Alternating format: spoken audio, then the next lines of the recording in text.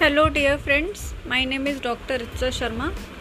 I am a IVF consultant, fertility specialist for more than 15 years and into obs-gynae for about 18 plus years. I am into medical profession for 25 years.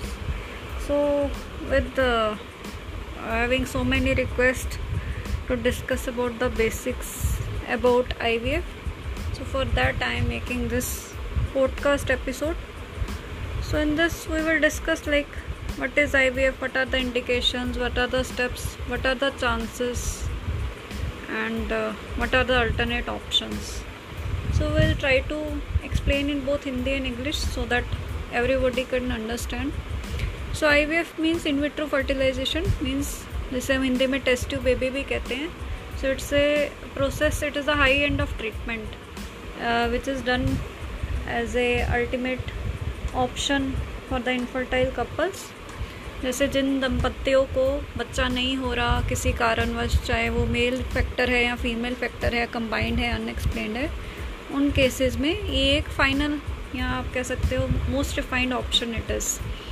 सो इसमें क्या होता है कि अब बच्चा क्यों नहीं हो रहा. अब मेल फैक्टर है, means they may have the sperm issue, whether it is absent sperms, abnormal sperm, some genetic issues, some recurrent losses are there. And female factor में आ जाता है आपके बच्चेदानी में कोई इशू है, ट्यूब में इशू है, अंडे का इशू है, या कोई जनरल हेल्थ इशू है, या इस तरह का कोई जेनेटिक डिफेक्ट है, प्रॉब्लम है जो फैमिलियल डिसऑर्डर में आ सकता है. सो इन केसेस में IVF और फर्दर रिफाइंड ऑप्शंस दी जाती हैं. तो उसके बाद आ जाता है कि ऐसा प्रोसेस क्या रहता है. इसमें क्या रहता है, 2 स्टेप्स रहते हैं. First is your screening phase, that is the pre IVF pre treatment phase, and then the treatment phase. So screening phase that is the pre IVF phase, and that आपको हस्बैंड वाइफ कपल को जो investigate किया जाता है, screen किया जाता है, and देखा जाता है कि हमारा कहाँ पे प्रॉब्लम आ रही है. उसके लिए डॉक्टर आपके कुछ उपयुक्त इन्वेस्टिगेशंस टेस्ट कराते हैं, जिसमें आपके एग स्पर्म्स की जांच होती है, बच्चेदानी की जांच होती है, जनरल हेल्थ की जांच होती है. So that to see what are your chances of having pregnancy and whether you are medically fit even to carry the pregnancy. Because सभी कपल्स को इस तरह का सिचुएशन नहीं होती, कुछ में ऐसी संभावना भी होती है कि वो प्रेगनेंसी ही नहीं कैरी कर सकते हेल्थ इश्यूज़ की वजह से. So obviously based on that हर कपल का इंडिविजुअलाइज ट्रीटमेंट किया जाता है.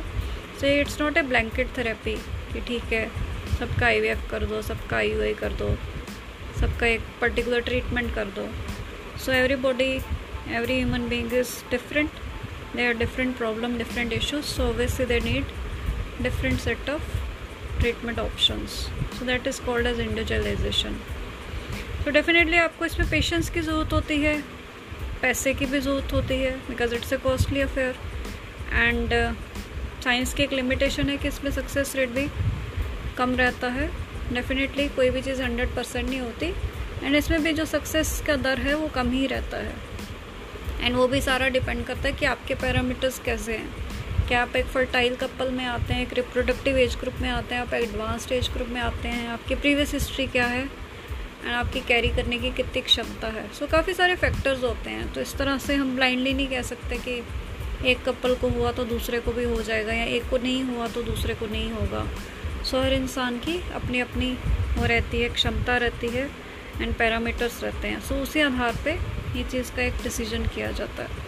उसके बाद आता है कि अगर आपके सारे test as per the mark हैं और एक आपको डॉक्टर ऑप्शंस बताते हैं, फिर एक final decision couple and doctor के द्वारा लिया जाता है. डॉक्टर्स आपको ऑप्शंस बताएंगे, अल्टीमेटली कपल का डिसीजन होता है. बिकॉज जैसे कि स्पेशली इंडिया में ये चीज़ें इंश्योरेंस कवर्ड नहीं है, एंड कोई भी फाइनेंशियल सपोर्ट नहीं होते, तो कपल्स को भी अल्टीमेटली वैसा डिसीजन लेना पड़ता है.